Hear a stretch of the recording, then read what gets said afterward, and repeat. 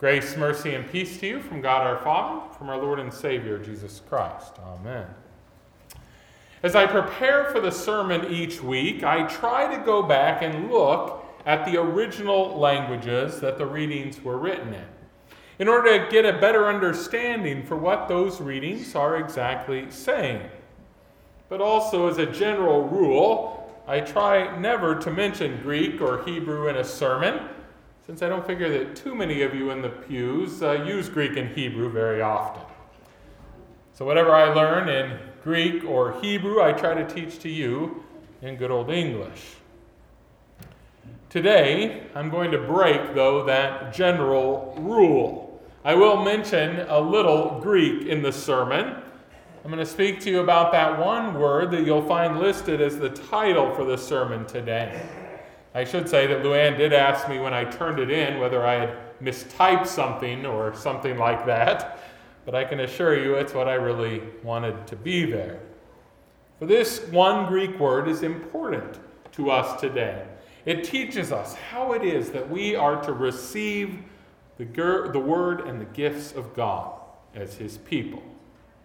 In our gospel lesson for today, we are told that Jesus had been followed by a crowd of people. A crowd of people that were there when those fish and loaves were divided and fed the 5,000 people. These people, we are told, came to Jesus in our text seeking more bread. But this time, Jesus did not gather the people into smaller groups and then feed them. Instead, he chose this time to fill them up with his word instead. He revealed that the bread that had just been multiplied to place food in their bellies was not given solely out of compassion for their physical hunger, though it was given for that reason as well. It was also, though, given that they might be led to the eating of a better bread, that they might eat of a bread that could give them much more than the bread they had eaten that day when the 5,000 were fed. Yes, he wanted them to eat a better bread, a bread that would come down from heaven just like the manna had in the old days in the wilderness. Yes, that crowd of people came looking for more bread that could satisfy the hunger that would rumble in their bellies. But Jesus wished to teach them about a different kind of hunger. It was a hunger that would not come naturally after simply failing to eat for a little while. No, rather it was a hunger that could only be brought about by interaction with God's word. Those people wanted food that would sustain their lives for a little while until their next meal. But Jesus turned around and offered them something that he said could sustain their lives forever, that would give them a life free of hunger and thirst forever.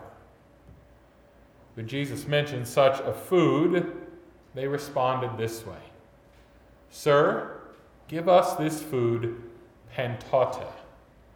And there's our Greek word, pantata. Those people said to Jesus that if he indeed had a bread that they could eat and never hunger or thirst again, a bread that could give to them eternal life, well, then they wanted that bread all the time. And that's what pantata really means. Literally, the word means every then. So basically, they were saying any moment in time that could be considered a then, well, if that bread existed, they would eat that bread right then.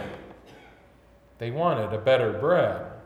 They wanted it time and time again. They wanted this bread that could give eternal life, pantata. So what was that bread? What kind of bread could satisfy hunger and quench thirst and give eternal life? Well, Jesus made it clear that the answer to that question was quite simple.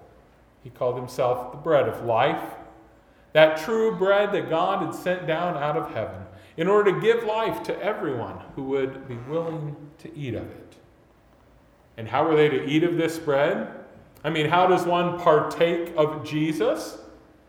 Well, Jesus started to teach them about this by simply telling them that the work of God was to believe in the one he had sent. Yes, they were to partake of Jesus by believing in him. And later he would say also by eating and drinking of him. In fact, later in this same chapter, Jesus would say that the only way to have eternal life in you was to eat the flesh of Jesus and to drink his blood. Today and at all times, Jesus offers you this same bread that he offered to those people that day.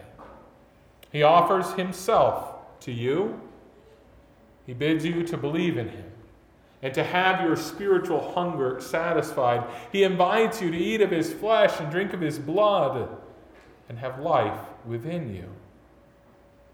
He invites you to see who he is and to receive him in order that your thirst might be quenched. And you know when he offers it to you?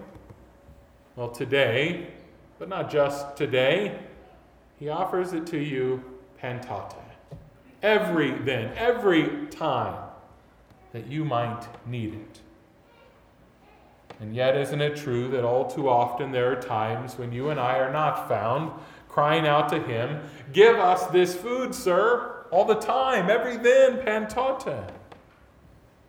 No, many times we're a lot like those people that first came to Jesus. We're so concerned with filling up our bellies that we end up forgetting that our souls need to be fed as well. Yes, so many times we get so concerned with our daily bread that we end up only offering a few minutes, even if that a day, to nourish our spiritual lives. We don't feed on the bread of life as we should. We gorge our bellies, and yet we starve our souls. Other times, though, we probably mistakenly think that we don't need to eat of Jesus again because, well, we already have Jesus. So why do we need to eat of him time and time again? Why every then do we need him? We sometimes can figure we're doing okay the way we are. Why come to Bible class when I already went to Sunday school? Why have a time of daily prayer when I already gather and pray in church? Why celebrate the Lord's Supper with great frequency when we're already connected to Christ in our baptism? You know, nobody would consider leaving a loved one without food for a day or a week or a month. And yet many times we act as if this is just fine for our life with Christ. But God tells us that if we do not want to spiritually die, well, then we must continually eat of Christ. We must eat of him pantate. This is why the faithful remnant throughout all of the generations of God's people have spent time studying, reading, examining the Word. It's why they've made daily prayer, if not several times a day prayer, a part of their regular life. It's why the early church gathered religiously each and every Sunday to celebrate the Lord's Supper. Why did they do all of this? Because they didn't want to die. They knew they needed to eat of Jesus to live. They understood that day by day and week by week, the sins that were in their life were endangering the very life that Christ had given to them. And so they said, not only with their mouths, but with the very way they ordered their everyday life, "Sir, give us this bread, pantate." So what of you? Do you desire to have Jesus over and over again in each and every way that he will offer himself to you? Or are you too worried about everything else that's going on in life to even stop and receive the true bread of life? Have you told yourself in one way or another that you sort of already have enough Jesus and that you don't need to receive him, at least not all the time, or pantate? Know this. The hunger for food, it comes quite naturally. If we indeed do not eat, our stomach will begin to let us know that we are hungry. And if we let it go long enough, it'll even rumble to let others in the room know, perhaps, that we should eat.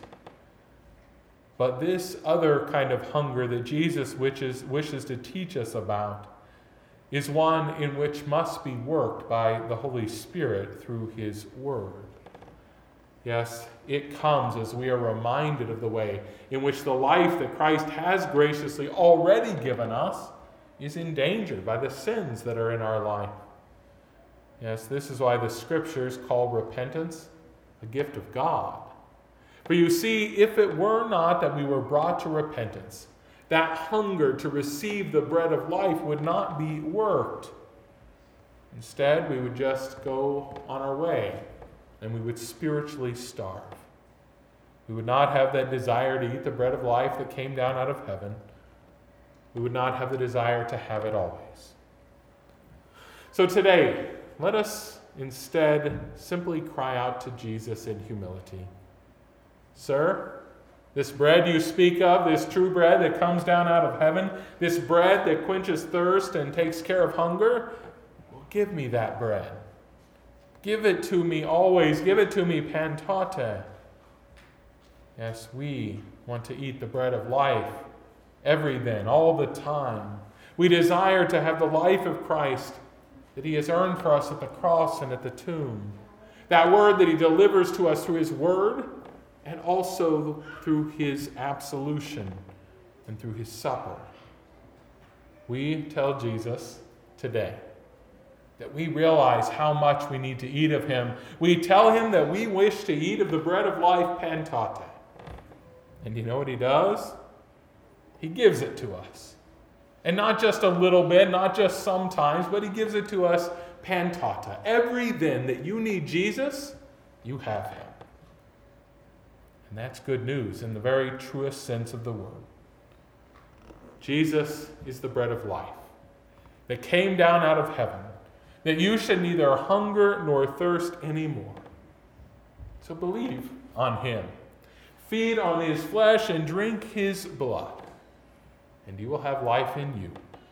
Pantate. Amen.